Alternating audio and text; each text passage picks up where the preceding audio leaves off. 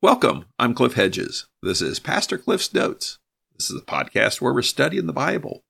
We're working our way through the Gospel of Mark. Today is episode 974, and we're looking at Mark chapter 10, verses 35 through 45. Let's read our passage. James and John, sons of Zebedee, approached him and said, "Teacher, we want you to do whatever we ask you." "What do you want me to do for you?" he asked them. They answered him, "Allow us to sit at your right and at your left in your glory." Jesus said to them, "You don't know what you're asking. Are you able to drink the cup I drink, or to be baptized with the baptism I am baptized with?" "We are able," they told him. Jesus said to them, "You will drink the cup I drink, and you will be baptized with the baptism I am baptized with. But to sit at my right or left is not mine to give. Instead, it is for those for whom it has been prepared." When the 10 disciples heard this, they began to be indignant with James and John. Jesus called them over and said to them, "You know that those who are regarded as rulers of the Gentiles lord it over them, and those in high positions act as tyrants over them. But it is not so among you. On the contrary, whoever wants to become great among you will be your servant, and whoever wants to be first among you will be a slave to all. For even the Son of Man did not come to be served, but to serve, and to give his life as a ransom for many." This is the Gospel of Mark. Mark began his Gospel, his account of the ministry of Jesus, with the Galilean ministry.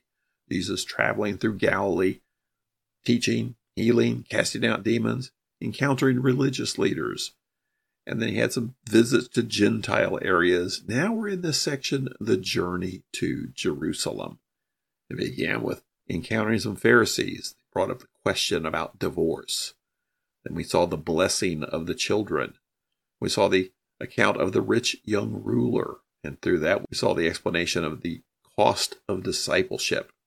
Then we saw the rewards of discipleship and the third prediction of his death. Now, immediately after that prediction of his death, we have this encounter with the disciples. So we pick it up in Mark 10, verse 35. James and John, the sons of Zebedee, approached him and said, "Teacher, we want you to do whatever we ask you." Now, James and John are two of the three of this inner circle, the three that Jesus took up on the Mount of Transfiguration. It was Peter, James, and John.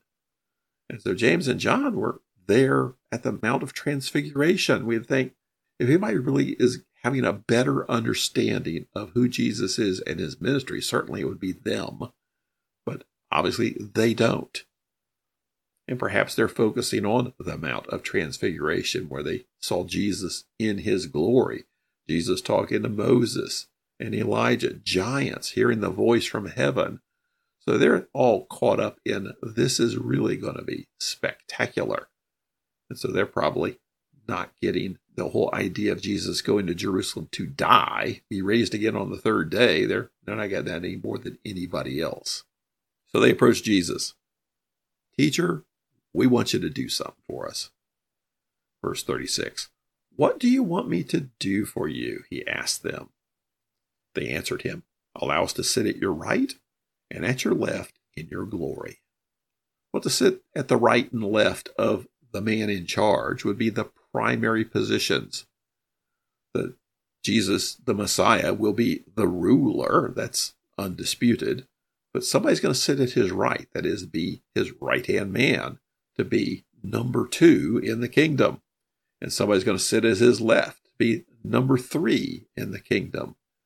And so these two brothers, James and John, come to him and say, "We want that position. We want to be your special assistants when you come in your glory." And perhaps because of the Mount of Transfiguration, they understand what it really means for him to be in his glory. Verse 38, Jesus said to them, "You don't know what you're asking. Are you able to drink the cup I drink, or be baptized with the baptism I am baptized with?"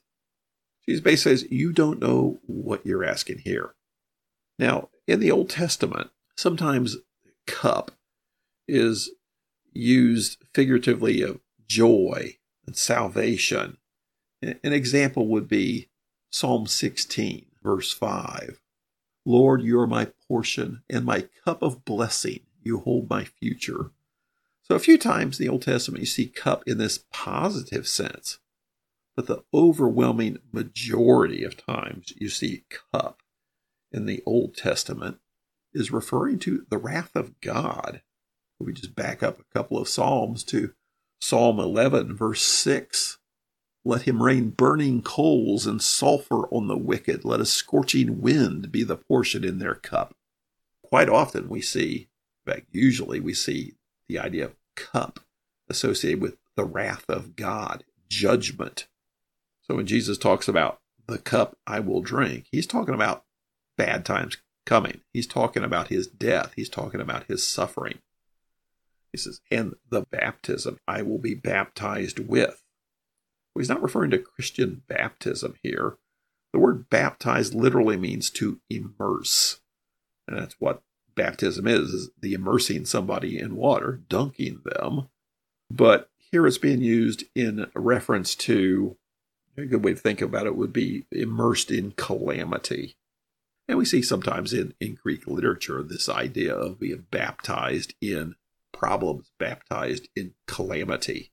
And so Jesus is obviously referring here to his approaching suffering and death.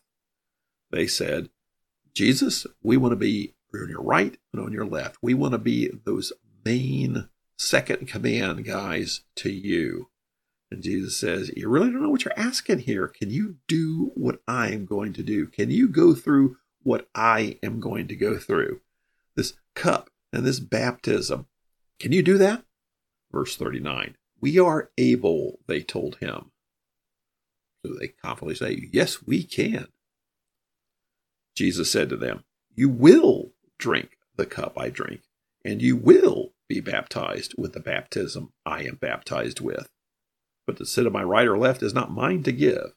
Instead, it is for those for whom it has been prepared. So he says, you really don't know what you're asking, but you actually are going to go through a bunch of stuff. I am going to go and suffer and die in Jerusalem. You guys are in for a rough road too. Tradition tells us that James was probably executed by the Jews about 44 AD. Now, John, we're told, probably lived to ripe old age and died of natural causes in Ephesus. But it wasn't an easy life. He was imprisoned. He was tortured. He was banished. So John had a rough go of it. So it wasn't the exact same things that Jesus went through, but both of them had hard times ahead. So Jesus says, you are going to go through some rough times. But this whole idea of my right, my left, he says, that's not mine to give. Now, he didn't explain it. And so to put any more to it, we've got to be careful we don't start making up our own ideas here. But he basically says it's up to God for those positions. Verse 41.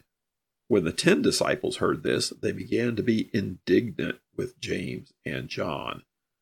So when the other 10 hear what's going on, they're indignant. We could easily think, how dare they be so obtuse? How dare they be so selfish? I think it's jealousy. How did they beat us to the punch? We should have been there. We should have. I was just thinking about asking Jesus for that position. So I think it was probably jealousy. Everybody wants those positions.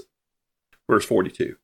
Jesus called them over and said to them, you know that those who are regarded as rulers of the Gentiles lord it over them, and those in high positions act as tyrants over them.